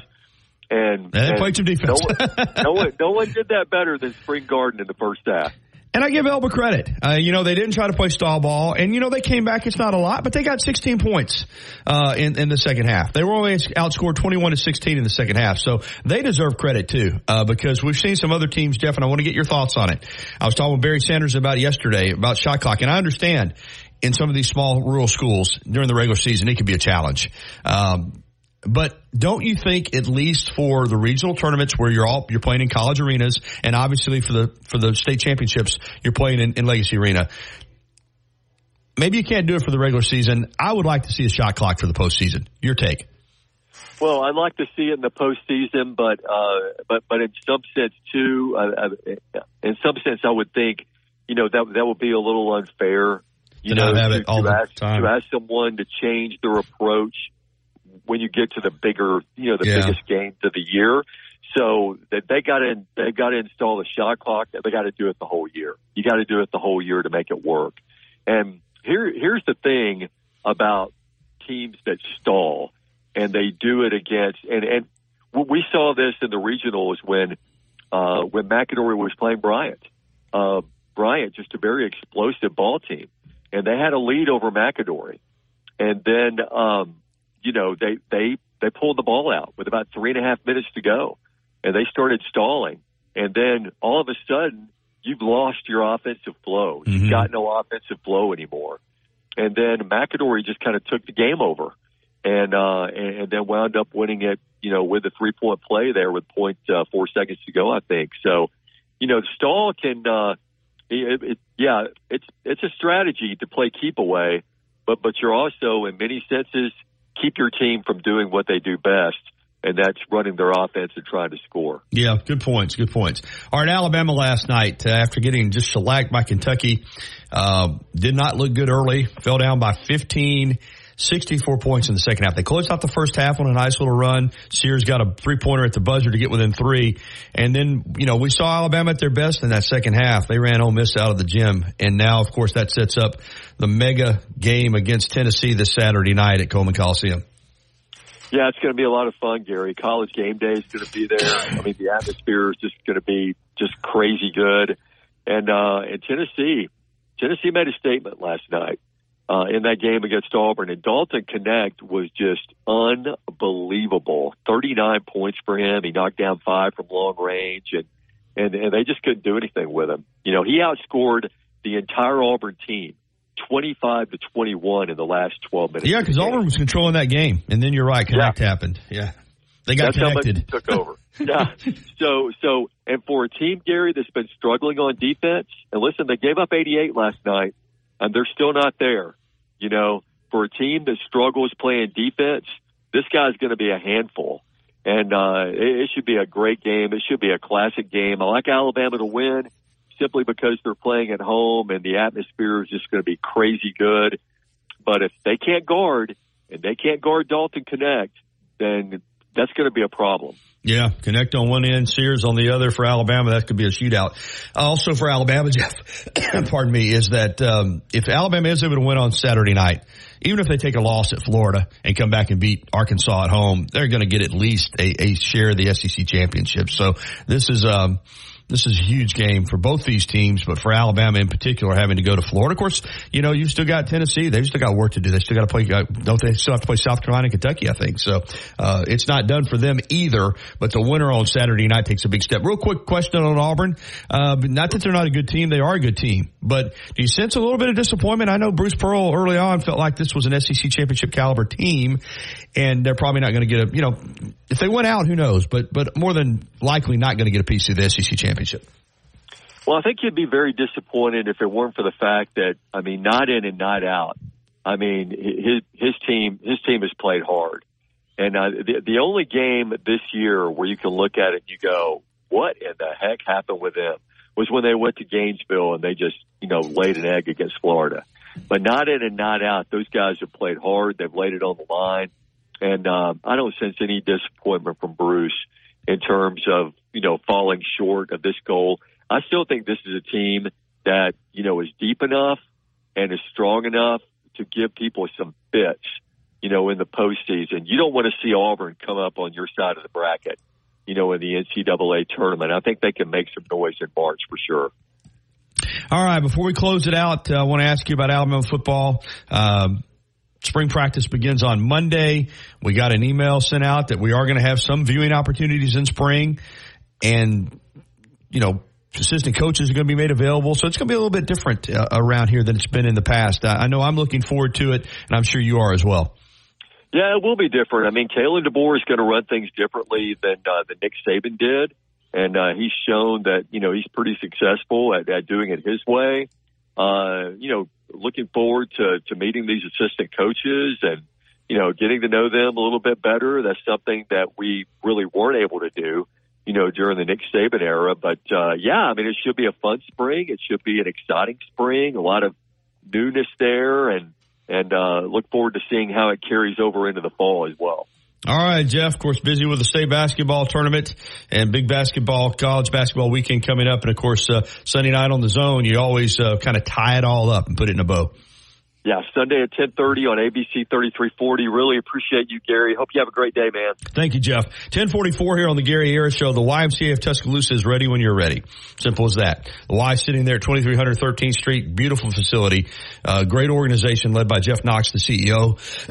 Terrific personal trainers, fitness classes, Silver Sneakers program for seniors. Daycare available to help you with your kids. You got to get by and see them at the Y. And like I said, when you're ready, the Y is ready for you. And if you want to look your best in June, you got to put the work in now. Get by and see them. 2300 13th Street, 205-345-9622, the Y of Tuscaloosa. We'll be back with one final segment. Phone calls are open on the Krispy Kreme Donuts hotline, 205-342-9904. We'll take calls if we get them. Also, we'll get to Nate Oates' post-game remarks from the Ole Miss game coming up next. As much as Innisfree has evolved, it will always be that place to escape and have a good time. Whether it's for a game day weekend, to reminisce on college days, or to create new memories, if you're looking for a good time, there's only one thing to do. Head to the Free at 1925 University Boulevard. And don't forget about the Lucky Lunch Meat and 3 special. Monday through Friday from 11 a.m. until 2 p.m. Get a meat and 3 vegetables for just $8.49. Or for a lighter appetite, try the Lucky Lunch soup, salad, or sandwich combo. I'll see you at the Free. My caretaker was very rough with me. I thought they did it because I wasn't moving fast enough. Elder abuse is a crime, and together we can stop it. If you or someone you know has been abused, neglected, or exploited, call the Adult Abuse Hotline at 1-800-458-7214. That's 1-800-458-7214. Bass boats powered by Mercury for sale at the Lake Tuscaloosa Team Championship Weigh-In this Saturday at Fast and Easy on Highway 69 South in Tuscaloosa. If you haven't already, you've got to try Tuscaloosa's unique breakfast, brunch, and lunch concept. Brick and Spoon, downtown Tuscaloosa, Timerson Square. It's fresh food with a Cajun flair featuring a full bar with build-your-own Bloody Marys and mimosas. Open daily, 7 a.m. until 2 p.m. Available for after-hours events, rehearsal dinners, receptions, and birthdays. They offer brunch and lunch catering. Call Brick and Spoon at 205-345-5551 for more information. Serving part-time in the Army National Guard has led to a lot of firsts for me. It paid for me to be the first person in my family to go to school. That education got me to the first day at my dream job, which I can still hold while I serve part-time. That job and the home loan benefits I got from the Army National Guard helped me buy my first house. I also know that I will be one of the first to respond if my community ever needs me. Sponsored by the Alabama Army National Guard. Aired by the Alabama Broadcasters Association and this station. Tide 100.9 Tuscaloosa weather. The weather cool and dry today. The sky partially sunny, the high 55. Tonight becoming cloudy, a chance of some light rain after midnight, the low 44. Tomorrow a cloudy and cool day with occasional rain. Tomorrow's high at 56. I'm James Spann on the ABC 3340 Weather Center on Tide 100.9. It's 44 degrees in Tuscaloosa. Alabama fans are all over the world, and we are too. Download the Tide 100.9 app right now in the App Store and Google Play, and take the Crimson Tide everywhere you go.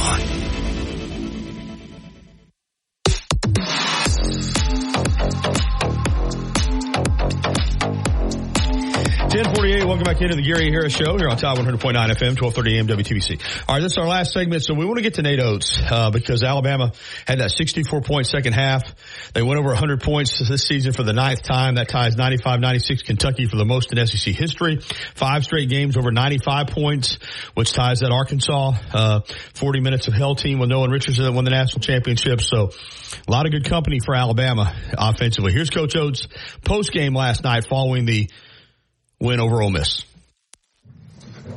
Look, Ole Miss, a lot of credit to their coaching staff. They were ready to come out and play. We did not do a great job at the start of the game. They obviously much more ready to play than we were. So I give them a lot of credit for having their guys ready to go. And, you know, when we need to do a better job on defense out of the gate.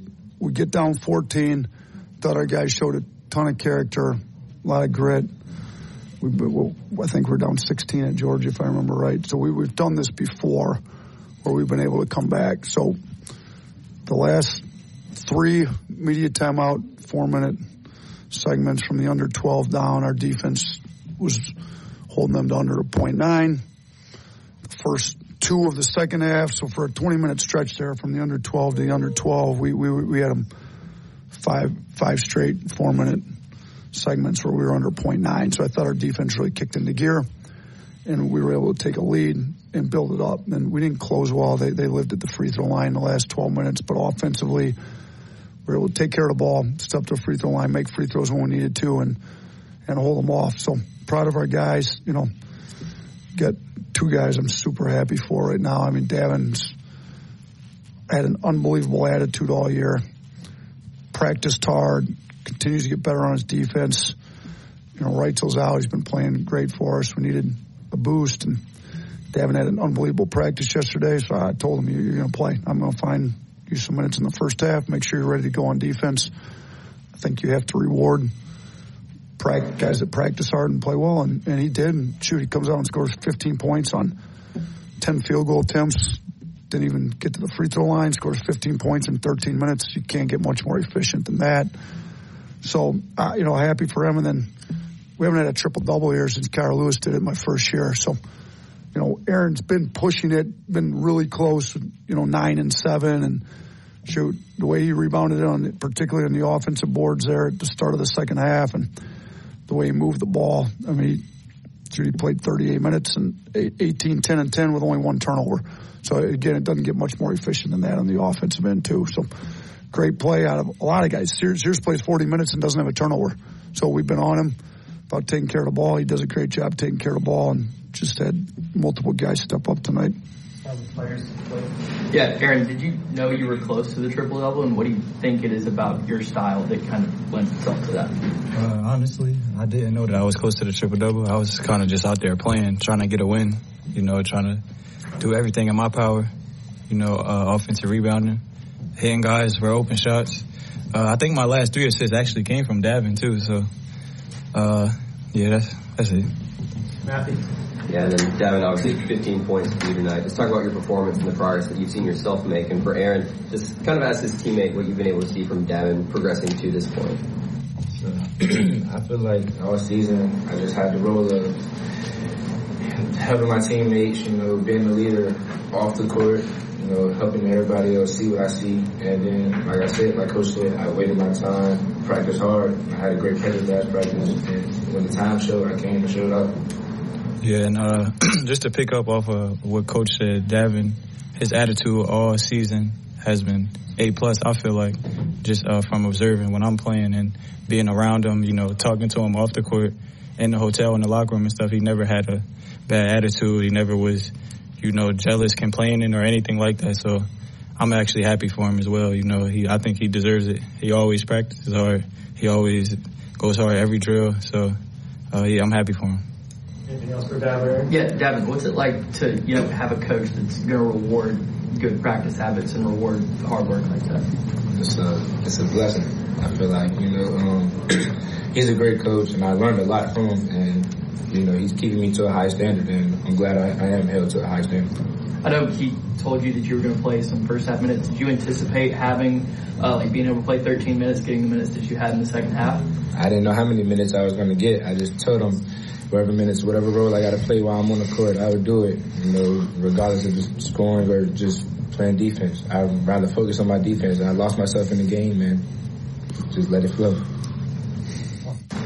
He played really hard yesterday. I mean, he's been on the scout team pretty much all year. We had him playing Matthew Morrell, who can shoot it. He was 11 of 22 in practice yesterday from 3, but he was playing hard. Like, it wasn't just he was shooting.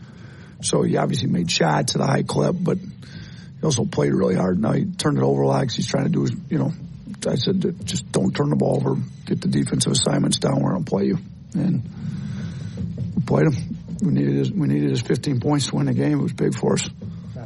Again, just a triple-double for Aaron tonight. And just what have you seen from him kind of down the stretch of SEC play and into tonight's performance? I think he's getting comfortable in the offense. He's figuring out where to get his shots, when he can attack, when not, how to find the shooters that are around him and shoot. I keep telling him he needs to quit passing up open threes. I mean, he's 2 of 4 tonight. He's got to hunt more catch and shoot threes. He's such a good shooter. He puts a lot of work in. So he deserves to have a good game because he's been playing so hard and he's about the right stuff. And, it's awesome. Think about all the pros we've had come through here. We've had 7 guys either get drafted or get guaranteed contract. Keon Ellis in the NBA since I've been here, only one of them. Kyle Lewis has had a triple-double since I've been here. So that's some pretty good players. That Herb Jones was close. Brandon Miller could have, there's a lot of good basketball players that didn't get a triple-double since I've been here. That for him to do it's pretty big time. All right, great stuff from Nate Oates. Also, Davin Cosby came in last night, 15 points, buddy, and they were big. And Aaron Estrada, you heard Coach say it, triple-double, 18, 10, and 10. And first guy since Kira Lewis Jr. to put a double on the board for Alabama. So impressive last night. Now the Tide gets ready for a game that could certainly go a long way. Pardon me. Certainly go a long way in deciding the SEC championship for the regular season on Saturday night. Against Tennessee, 8 p.m. inside Coleman Coliseum. Remember, game day that morning, and it's going to be a festive basketball atmosphere on Saturday here in Tuscaloosa, and we'll be ready for it. All right, coming up tomorrow at 9 a.m., Adam Amin is going to be back with us. He's already confirmed, Fox Sports play-by-play broadcaster, missed the last couple of weeks. He'll be back with us tomorrow, plus Brett Pritchard, the Auburn reporter, will have the Auburn report, and we'll be talking with the commissioner of the Gulf Coast Athletic Conference. Their tournament is in Tuscaloosa this week at Stillman College, even though Stillman is finishing out its last year in the Southern States Athletic Conference. So we'll have that conversation for you as well. Looking forward to that. Catch me on TV tonight with your local sports on WVUA 23. Getting ready for T-Town Sports Daily coming up at 11 a.m. The Miller's Edge from noon until 2, and then Fowler will take you home with the game from 2 until 6 this afternoon. For Justin Jones, I'm Gary Harris. Thanks for listening, everybody. I want to thank our guest, Jody Wright. Also, James Fletcher, bracketologist for On 3, and Jeff Spiegel as well. Have a great day, everybody. I'll talk to you again in the morning for the TGIF edition of the Gary Harris Show.